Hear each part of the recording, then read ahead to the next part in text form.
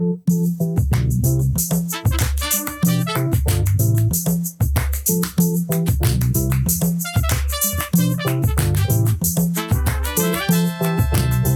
listener-supported KTOO, welcome to Juneau Afternoon, broadcasting live from the homelands of the Occoquan and on demand as a podcast. It's Friday, February 16th, 2024, and it's Elizabeth Peratrovich Day. I'm Boston Christopher, and I'm joined today by guest host Christina Love. Gunath Cheesh, Hawa, Salamat for joining the conversation.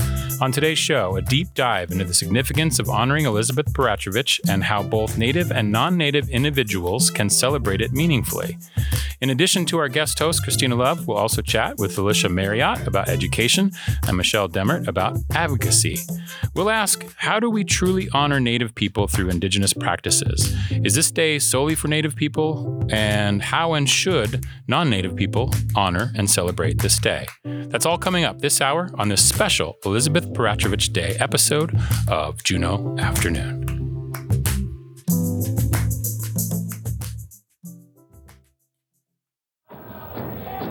Hanson Gress, Ka eat with the shu yi, we kashuk a yi tin. Jin kat ka ke jin ta kanakaya ha ani kak, Gunath Cheesh.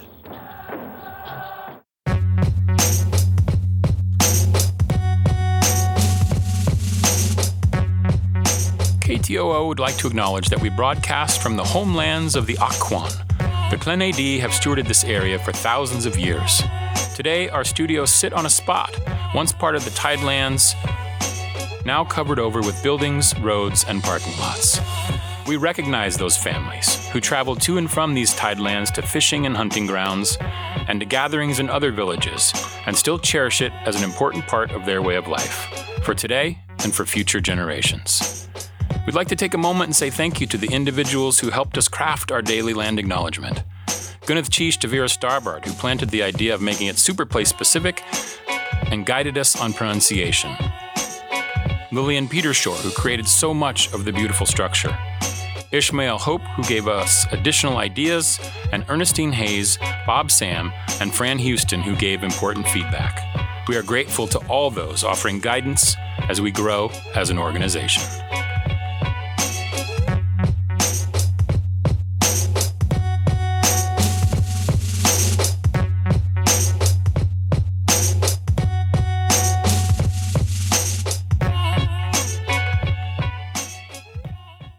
Across the state today is the holiday Elizabeth Peratrovich Day, in honor of the Tlingit woman whose speech before the Alaska Territorial Legislature changed the course of history.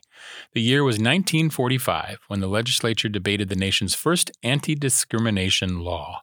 The turning point came when Peratrovich stood up to a senator who demanded to know why people barely out of savagery should be considered equal. I would not have expected that I, who am barely out of savagery, would have to remind gentlemen with 5,000 years of recorded civilization behind them of our Bill of Rights. These are words written and performed by actress Diane Benson, who used newspaper and witness accounts to reconstruct Peratrovich's speech, words that even today resonate with her granddaughter, Betsy. Just reading it just kind of sends shivers through your body, just at how well-spoken she was and how she basically called out people that didn't want to vote in favor for the law and did so eloquently. The anti-discrimination bill was signed into law on February 16, 1945, almost 80 years ago, a day that years later became Elizabeth Peratrovich Day. Betsy Peratrovich says many other Alaska Natives fought alongside her grandmother and her grandfather Roy, but somehow it was Elizabeth Peratrovich's story that became the defining moment, one that offered inspiration at a time when there was little hope. Our people need heroes, and we were not permitted to have them for many years. Peratrovich says she's glad to see growing interest in the Alaska Native civil rights movement and the hunger to learn more about a time when Native children were sent to segregated schools, when families were shunned in white neighborhoods, and couldn't eat at restaurants, where there were signs that said, "No dogs, no natives." All forms of discrimination that became illegal on this day in 1945.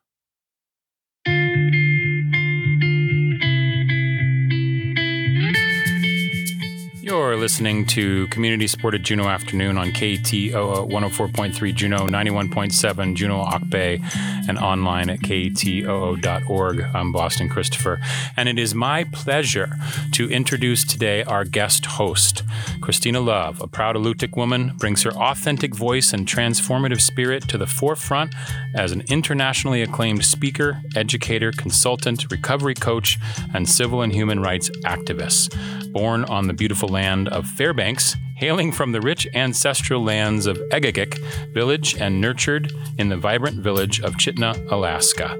With a deep commitment to systems change and advocacy for marginalized and targeted populations, Christina's journey has been shaped by her own experiences as an adult and child survivor of physical and sexual abuse, a formerly incarcerated individual in long-term recovery, and as a person who has experienced homelessness and disabilities.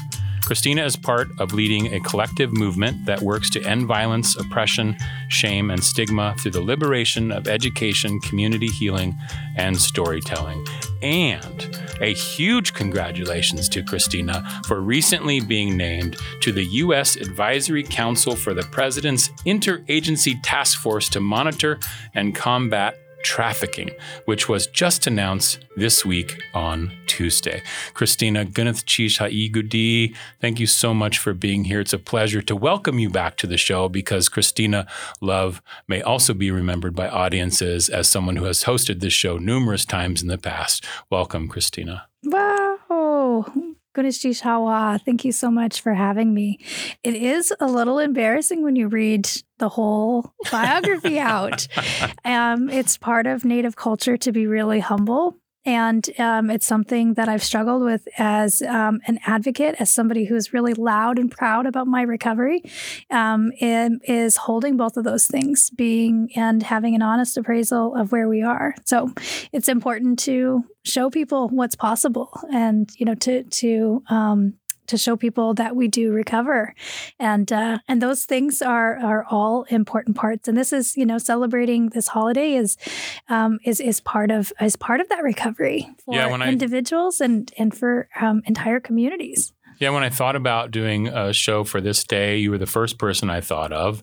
And I'm happy that you said yes. And I'm happy to welcome you back to the show. And I know that you have invited a couple guests here and we're going to have a panel and I'll let you introduce them. But before we do that, I want to play one more little bit of audio.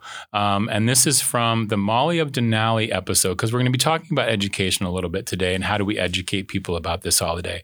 And this is the Molly of Denali show from PBS. And it's a little bit about Elizabeth Peratrovich in terms of how it's being told to children through this animated series. So here's that little bit of audio. Auntie Myrna! Shania, Tui, your grandpa told me what happened to you today. If I had been there, I would have given them a stern talking to. I'm a little glad we didn't have to see that. I asked Myrna to tell you about when she saw Elizabeth Peratrovich. You actually saw her? When I was just a little girl. You were a little girl? I mean, of course you were. I'm just trying to picture your story. In 1945, Elizabeth was in Juneau. Stores in Juneau still refused to let Native people in. Elizabeth wrote letters and talked to lawmakers. She helped make a law that said you couldn't discriminate. You couldn't be unfair to Native people. Finally, the day came to decide on passing the law. I was watching. I must remind you, Senators, that Native people are treated unfairly in this state. How do you think Native children feel when they see signs that read, "No Natives allowed," and aren't allowed in the same school as white children? Today, you can tell the world how we are treated is wrong and pass this law to make discrimination in Alaska illegal.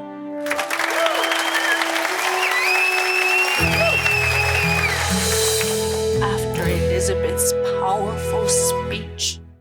The law passed. People couldn't keep Native people from entering a store or movie theater or anywhere else. Elizabeth Peratrovich was amazing. Yes, she stood up for Native people, and it changed the minds of so many. This coin reminds us of all the hard work it took to gain equal rights for Native people. But there's still a lot of work to be done. Welcome back. I'm Christina Love, and I'm your co-host. And today we are celebrating Elizabeth Peratrovich.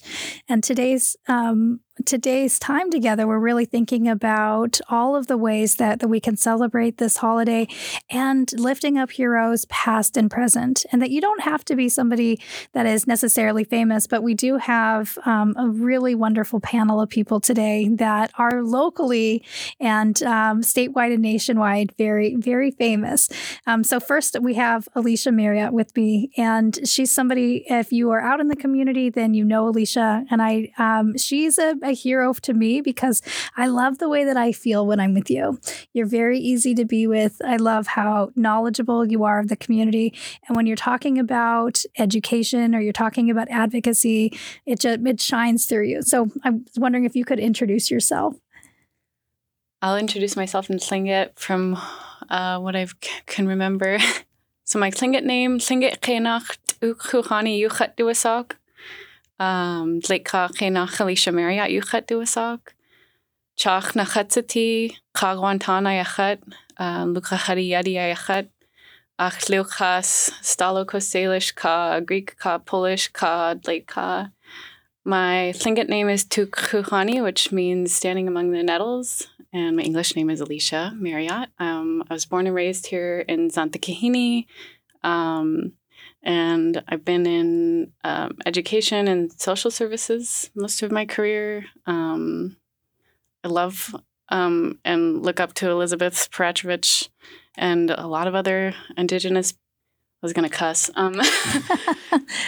femmes. So, just thanks for having me. And likewise, your smile, like I can see it from a mile away. So I always know that I'm in the presence of someone who is loving and caring about their community. And so anyways, Gunstish for having me. Thank you. Thank you so much. And also with us, not here in the studio, but online with us is Michelle Demret. And Michelle, I have to tell everyone, the first time that I met you was such a profound moment for me. So we were in Girdwood. We were doing a huge training for the district attorneys. So it's predominantly male, non-native attorneys. And Michelle had just presented, and she did so wonderful. And I was up next to present on my story about overcoming addiction and incarceration and surviving violence. And I was so scared. And Michelle had a flight to catch. And I asked her, I said, can you stay? And she canceled her flight, and she sat in the front row. And I looked at her face the whole time for hope and for inspiration. And if you don't know who she is, she's an attorney. She's been a professor. She is a professor. She's been a tribal chief. She's testified before Congress. She has a lot of knowledge about Native rights, including PL 280. But she's just a phenomenal human. She's somebody who has held the door open for a lot of us. A lot of the spaces that I am in now is because Michelle brought me into the fold and shared my name. So thank you so much for joining us and for celebrating this day with us. Thank you. It's my pleasure to be here today. And one correction, I was the tribal chief justice for Central Council, not tribal chief. Yes, sorry. Thank you. But that day was just prophetic. I was so grateful to meet you for the first time and to hear your story. It has continued to inspire me to this day and to do the work that I do. So thank you. Goodness cheese. Goodness cheese. Michelle, is there anything else that I missed, or do you want to introduce yourself or say anything more?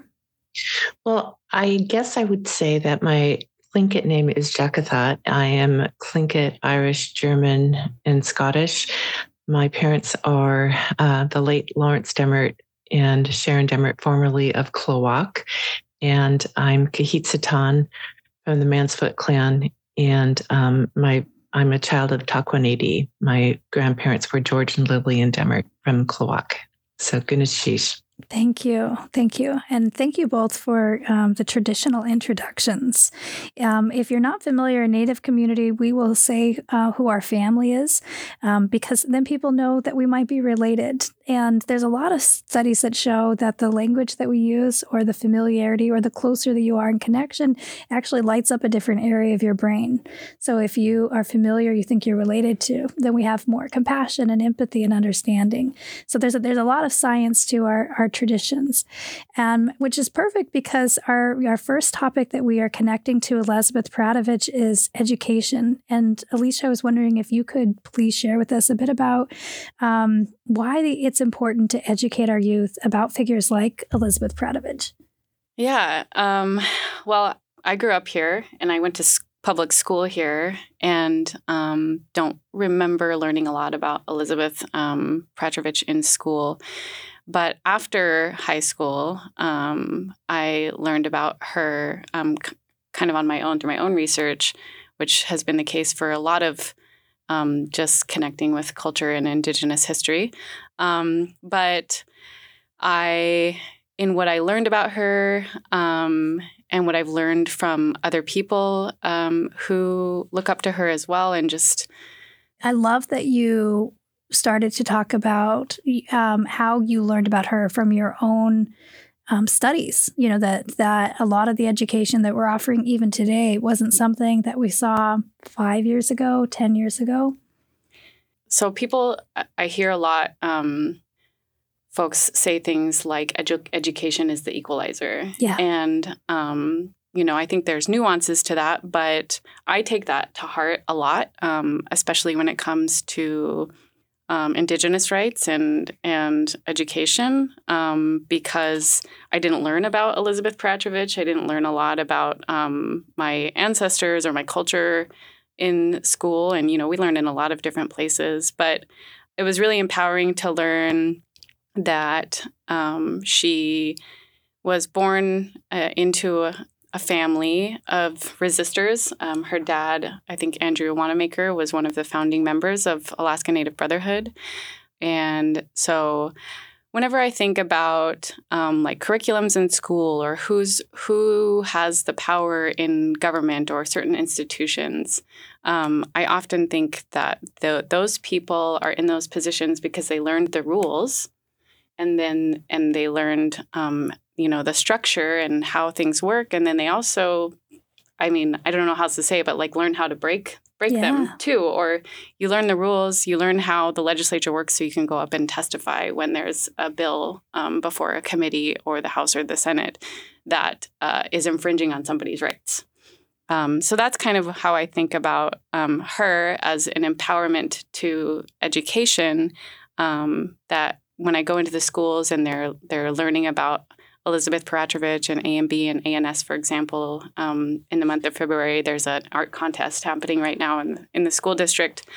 The kids make that connection because they're putting their creativity into it. They know that this person lived here. There's investment in ANS. I think it's about I grew really frustrated with how little I learned about this place until after high school. And so she inspired me because she had to learn how the legislature works to go up there and speak on our behalf. So I really love the idea, and it's true, of education being a great equalizer, right? Like if we don't know what our rights are, then we can't use them.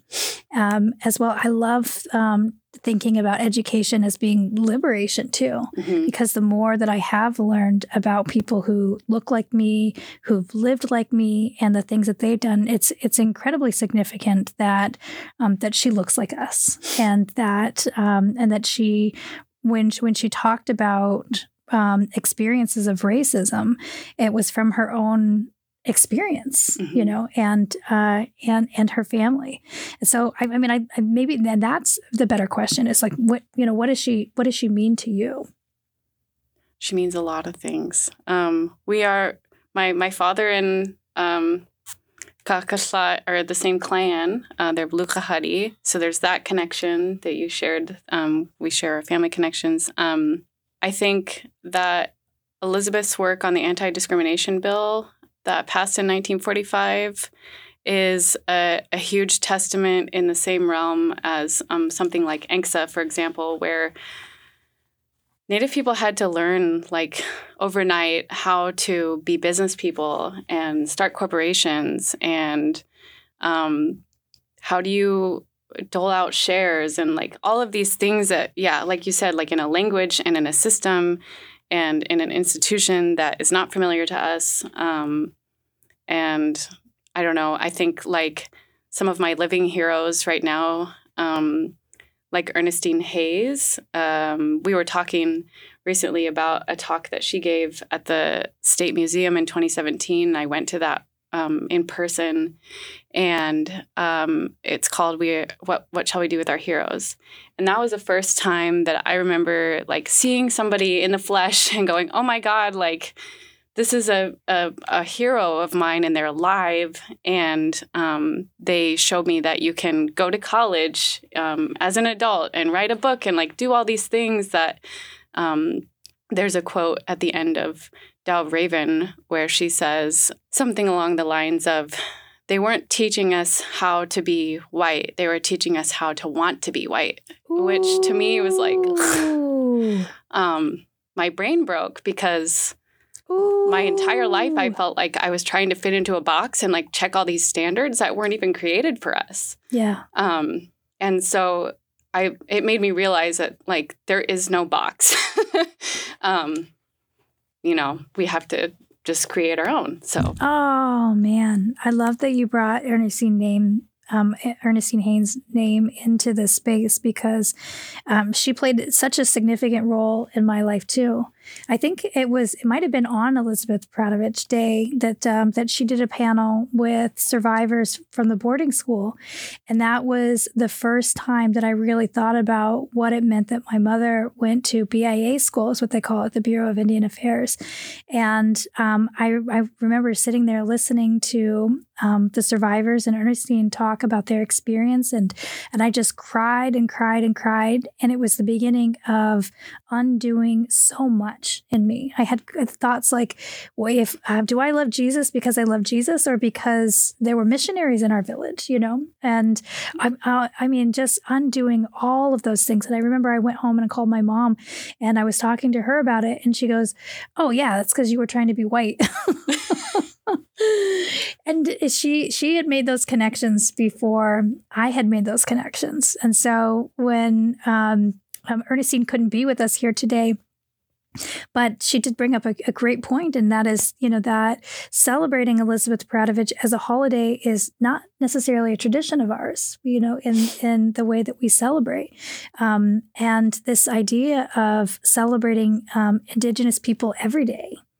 I love that we're taking this space to recognize some of the people in our lives who played these pivotal roles in connecting us to culture and connecting us to identity and connecting us to our own value or disconnecting us from the things that have disconnected us from our identity and from our culture and from our family. Mm-hmm. Yeah. Thank you. Thank you. We're going to take a quick break and we're going to come back and hear from Michelle. We're going to listen to Fawnwood, Remember Me.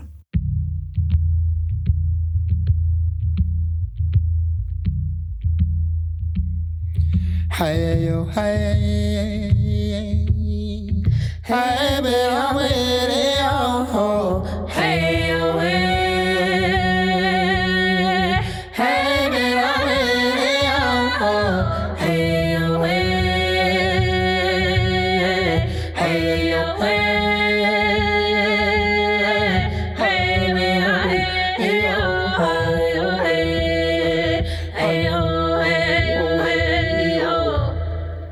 remember me,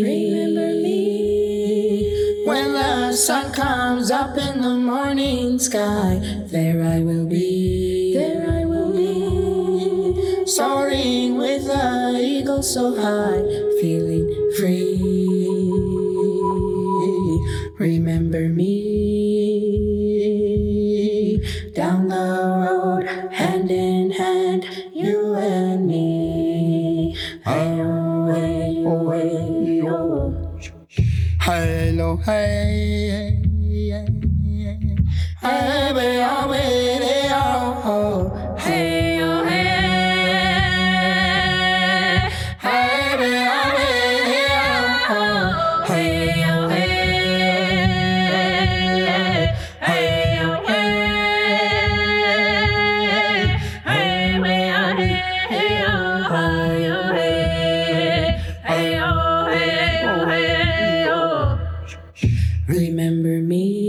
remember me when the sun comes up in the morning sky. There I will be,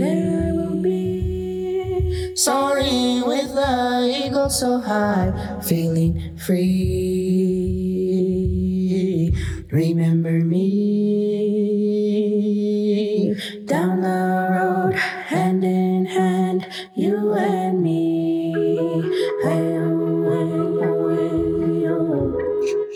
Hello, hey,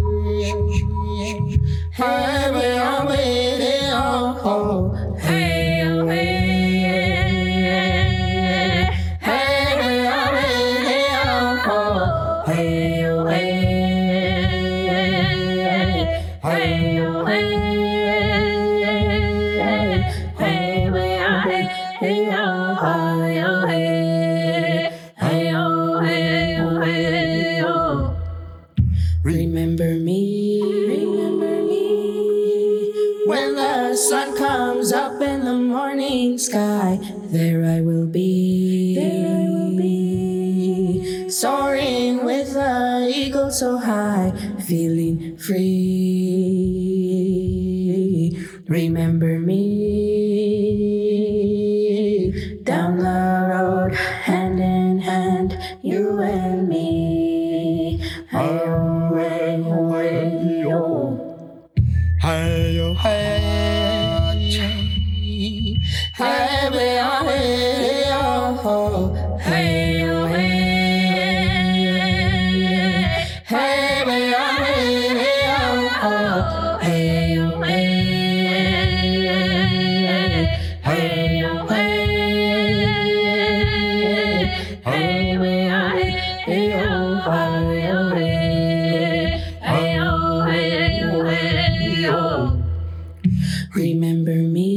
remember me when the sun comes up in the morning sky. There I will be, soaring with the eagle so high, feeling free. Remember me down the road, hand in hand, you and me. Hey-oh, hey-oh, hey-oh.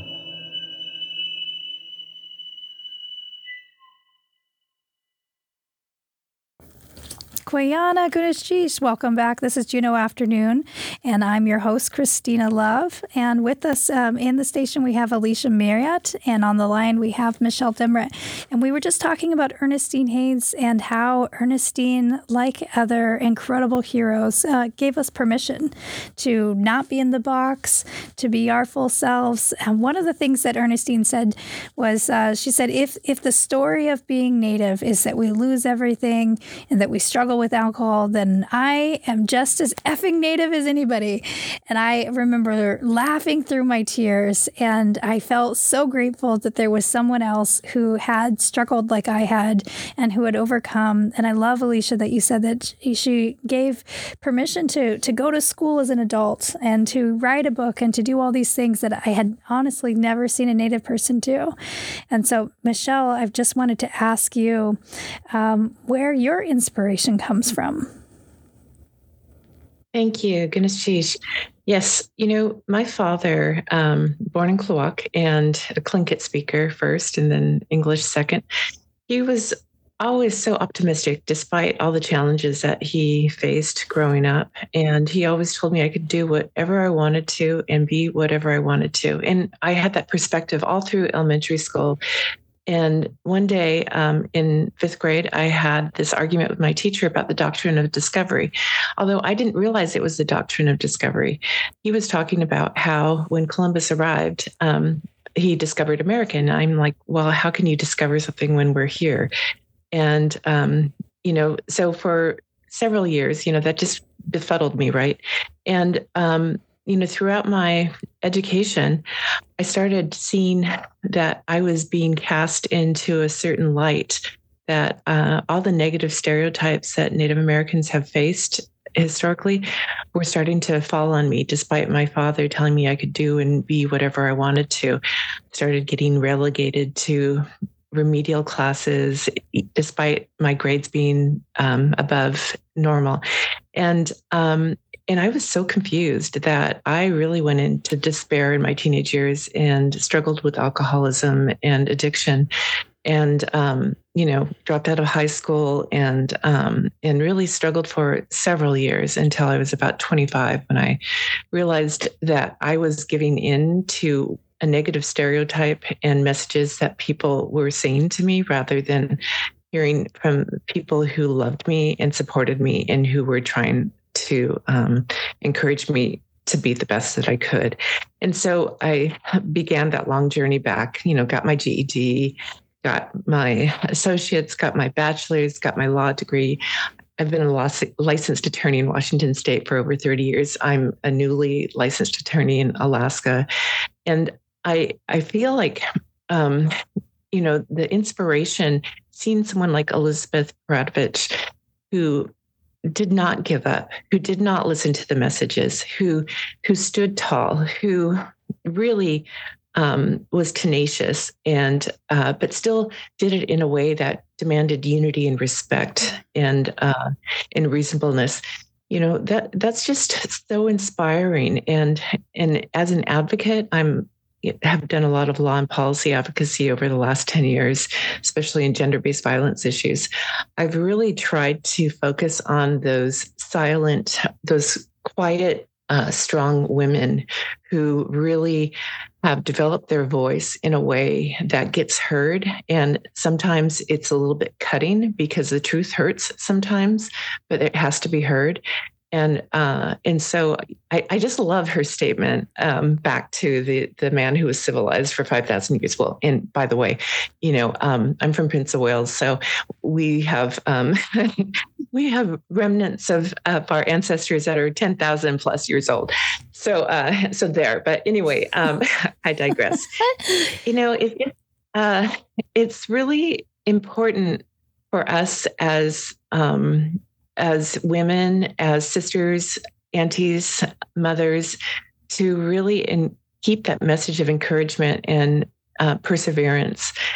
I'm a different generation than you both, and I learn from you two, your generation, every day. I'm so grateful for people like the two of you, or like Dr. Charlene Apuk, Data for Indigenous Justice, who really challenges the status quo. You all challenge the status quo in a way that we didn't have the courage to do so back when I was younger. And it's just developing that voice now. And it's just been really full circle for me to feel optimistic, like my father taught me to. So anyway, hopefully that answered your question. 1,000 million or 10,000 years of answers. Yes, absolutely. I love that you brought Dr. Aypak name into the space. And I think about also people like Amber Webb and the enormous cusbuck that she made with the beautiful faces of our missing and murdered relatives, and all of these really brilliant, creative, resourceful ways of resisting, of bringing education and awareness to the space. And I was thinking about our 9-year-old children that are listening, our 10-year-old, our 13-year-old, our 23-year-old, our 43-year-old children, or anybody who wanted to get involved in advocacy. Could you talk a little bit about your road to advocacy and if people wanted to do what Elizabeth Peratrovich did, what that would look like? Yeah, I am a huge fan and believer, I shouldn't say fan necessarily, that we all have that inherent skill within us.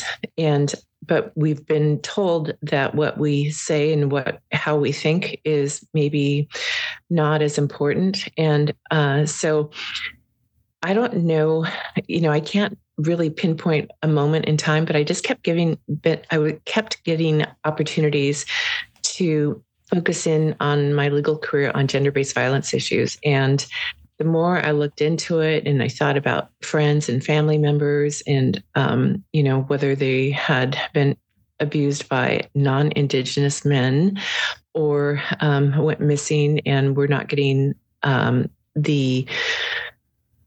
their perpetrators weren't being held accountable and there was no answer for the families. There's that fire within us all where we just hurt, but we have to do something with that hurt and make it positive to make people's lives mean something. And so it's really important that we speak up, that we're heard, that when we have an idea, it's a good idea. Don't second guess yourself. Have confidence that what you say and how you think matters. And pretty much someone else, right next door might be thinking the same thing, but they're also scared and afraid to speak up. And so it's just really building that confidence to speak, whether it's at a city council, a PTA meeting, or before Congress. It's really about what matters to you, who matters to you, and are you happy with the status quo? Does it, and if it isn't, I've never been one to complain without a solution. And that doesn't mean I have the answers, but it does mean that if I don't have the answers, I'm going to say, let's try to figure this out. And so I think that everyone just needs to be kind to themselves, believe in themselves, and realize that they matter. And if anyone tries to beat them down, you know what? That's about them. It's not about you, and so don't take that on in any way. Just realize that they're trying to bring you to their level, and what you say matters. So. Oh, I love that. I feel like my daughter could hear that at 10 years old, and me at any age can hear that. And it is such a universal experience of being a Native person or just being a human in 2024 is that we all have that voice, or we have people, that have been in our lives. And sometimes that voice is a reflection of harmful things that people have said that make us second guess ourselves, or that make us doubt our abilities, or that keep us from using our voice or sharing our ideas or believing that we have something worthy to say. And I love that that you make it so tangible for people, that I also love the idea that anything a human has done, I can do under the right or wrong circumstances. And that always feels like such an important concept for people who have done things that, have landed them in incarceration, or people who've done brilliant things under the right or wrong circumstances. I could do that as well. And people like Elizabeth Peratrovich, like yourself, or Ernestine, make that more possible. Seeing somebody who looks like us, who've had experiences like us, who are doing that. What would you say is the role that education plays for being able to move some of these issues forward? Well, education is so important. And I was really fortunate to grow up in a family of school teachers. So, and incidentally, my uncle who taught in the Juneau school district during Elizabeth Peratrovic's time could teach white children, but he could not go into their parents' restaurants. So talk about, just really inconsistencies and hypocrisy. But education is really important, and it doesn't have to be a formal education. It doesn't have to be college or anything like that. It's using your brain for whatever inspires you, whatever makes you happy, contributes to society. I'm a huge believer in contributing to our communities, and we all have gifts to share and give, whether it's a small gift or a big gift. I don't like to judge that sort of thing. I think that we all contribute equally, and making sure that we understand that people learn differently and process differently.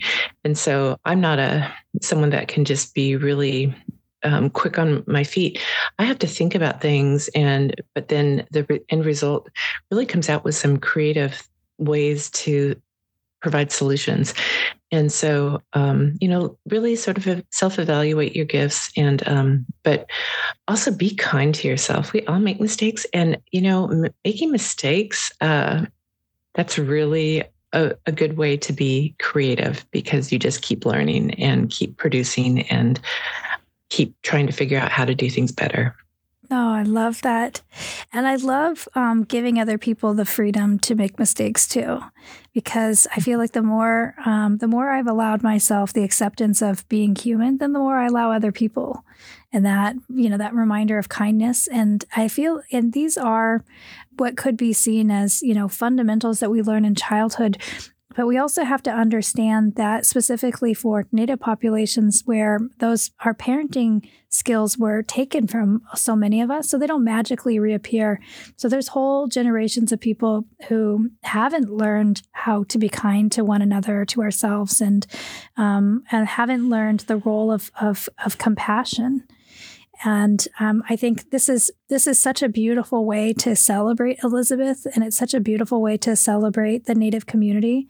And one of my favorite Indigenous practices for parenting. An elder said that it was really important for our children to feel delight in their bodies. So when they would walk into the room, then we would all light up.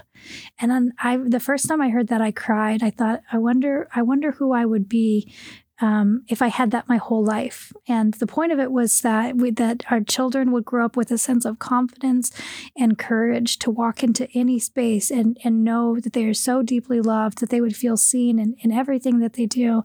And now, as a practice, no matter what I'm doing, then I'll stop whatever conversation I could be presenting. There could be 3,000 people in front of me, and if my daughter or son comes out, then I will turn to them and I'll say, "My darling baby bunker poo." So that they feel that delight in their body. And this is, I think, what it means to really celebrate in being Indigenous every day, all day. But Alicia, I want to turn this question to you and ask you, what are the ways that you celebrate? I know I owe my grandparents a visit, so I think spending time with family is a good one. I think of all the places that I see you celebrating.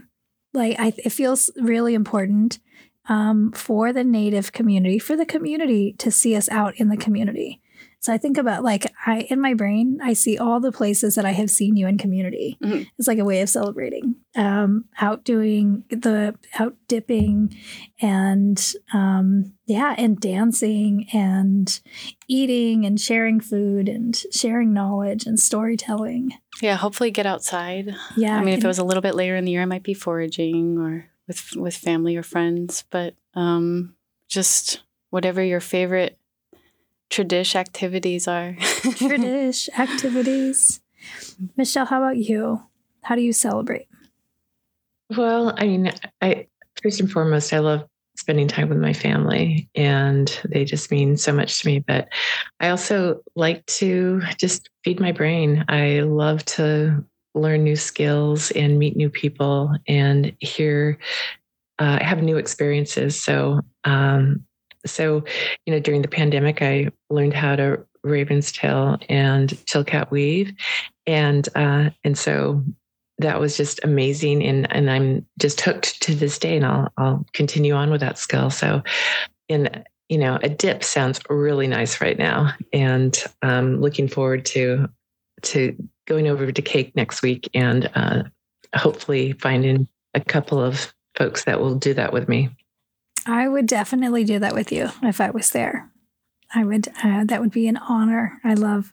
If you're not familiar, it's a really beautiful practice. Some people do it when the tide is going out, and we ask the ocean to take everything that we don't need and to give us everything that we do need.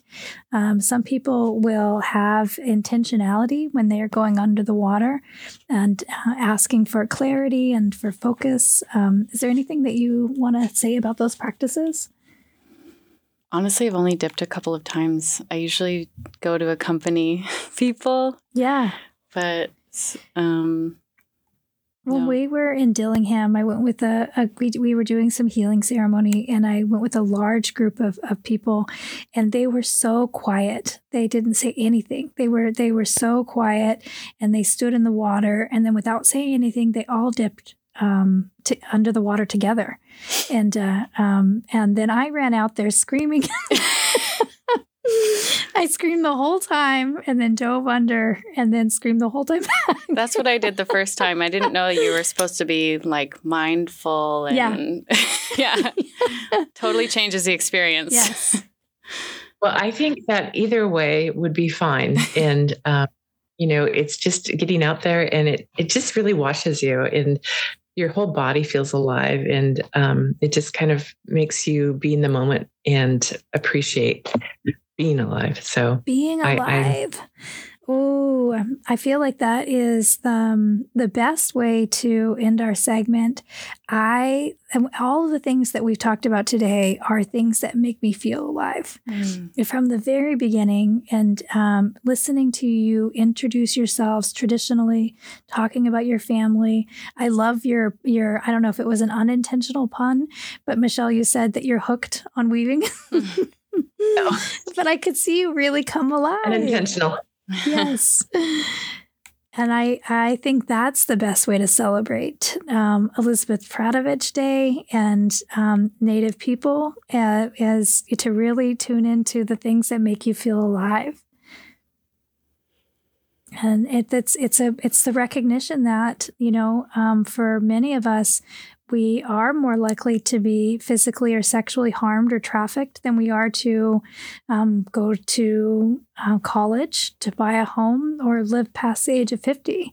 So what could be more radical than being here and being alive? Very, very, very grateful to be alive. For non-Native people, just to give you a couple of things, educating yourself about the history of Indigenous people is so incredibly important.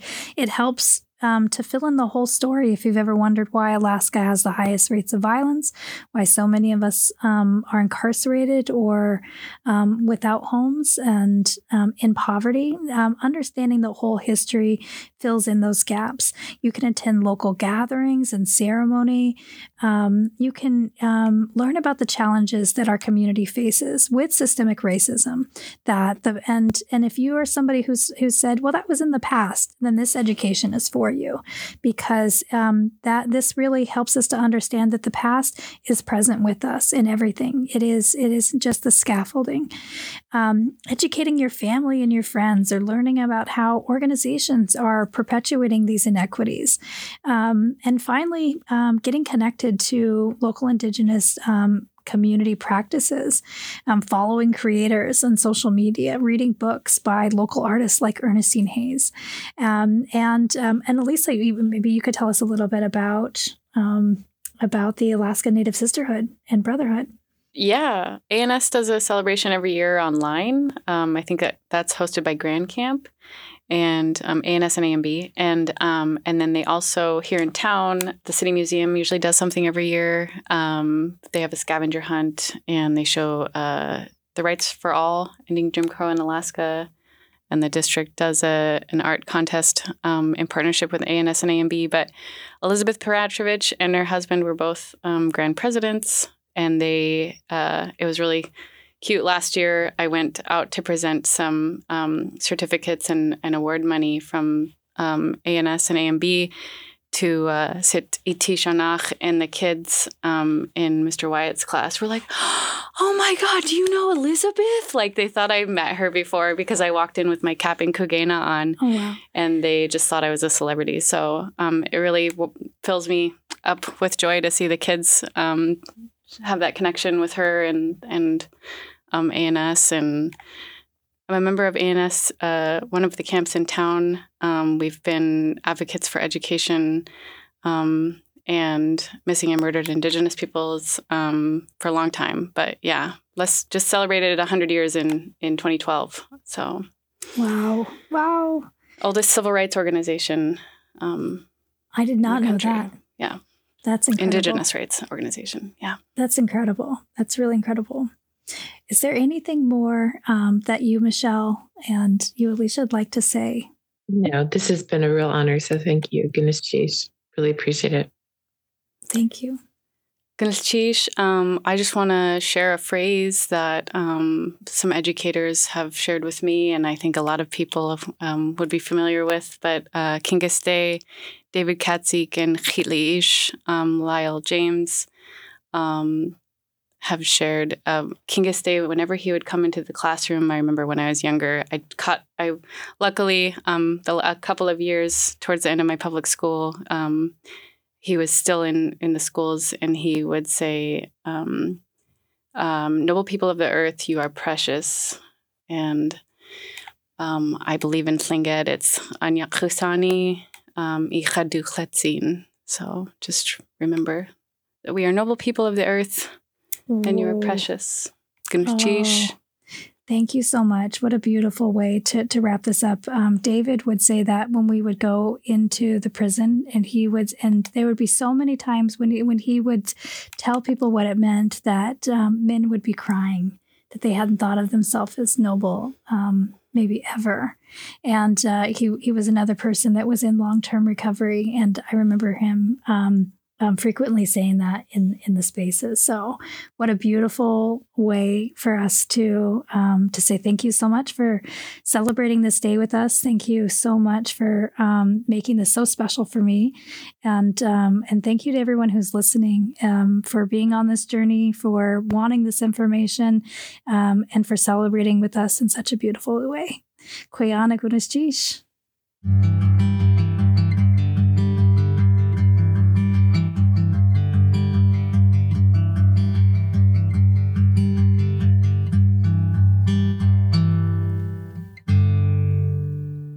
So if you are interested in learning more, we've got a couple of great resources in the studio. Alicia's brought in this wonderful book. Do you want to tell us about it?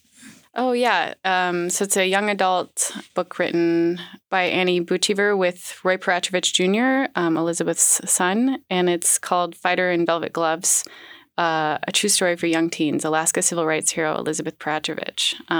So this is a great read. It's only 5 years old, came out in 2019. And then the author also gave a talk. There's a SHI, Sea Alaska Heritage Institute, has a lecture on their YouTube page with the author as well. There's Sea Alaska Heritage has got lots of great resources. That would be a wonderful place to go to find more resources. If you're looking for other books on some of the topics that we talked about today, I love Sarah Deer's The Beginning and End of Rape. That gives more of the historical context. If you're looking for more resources on healing, I love My Grandmother's Hands. Or Braiding Sweetgrass is a really wonderful book that the audiobook, listening to the author tell the story that connects some of the cultural pieces to the historical. Michelle, is there any resources that you'd like to lift up? The Alaska Native Women's Resource Center did produce a more of a legal document or legal book on the Violence Against Women Act and the specific provisions in Alaska. And it's actually a book that I co-authored, and I can never remember the title. I almost brought it with me, but there's a lot of the history in there and a lot of very specific ways that people can get involved. There it is. Yes. So Alaska Native Women Ending the Violence, Reclaiming a Sacred Status. That is sort of a textbook, if you will, in some ways. It has a lot of legal history and a lot of just information that is helpful for advocacy, especially in the near future. Wonderful. Wonderful. Well, thank you so much, Michelle. And thank you so much, Alicia, for joining us today. And I'll kick it back over to you, Boston, to take us home. Gwyneth Cheesh, Christina, that was amazing. A wonderful conversation. Thank you so much. And welcome back to Juneau Afternoon. Thank you. Thank you so much for having me. And I want to say thank you to Scott for reaching out to people who had never been on the radio. I remember when he had originally asked me and I said, I don't have any experience. And he essentially said, well, that's the point, that they wanted to make it more accessible for people. I've always been very fascinated with it. And I'm so appreciative to you and to Scott, for making this opportunity for people to learn and to bring voices on the radio that otherwise wouldn't be. So thank you. Absolutely. Well, Gwyneth Cheesh, and I really appreciate it. And that's going to do it for today's Juneau Afternoon. Juneau Afternoon airs Tuesday through Friday at 3 p.m. right here on KTOO Juneau 104.3 and KAUK Juneau Auk Bay 91.7. Find the show online at ktoo.org/Juneau Afternoon, where you can listen to episodes, subscribe to the podcast, offer suggestions or feedback, or find out how to be a guest on the show. Our theme music is by Indian Agent. Juneau Afternoon is a project of the KTOO Arts and Culture team. I'm Boston Christopher, producer, with a special and huge shout out to our guest host today, Christina Love. Also, with help from Aaron Tripp. Thanks, and have a glorious and wonderful Elizabeth Peratrovich Day. Go and lift up some voices.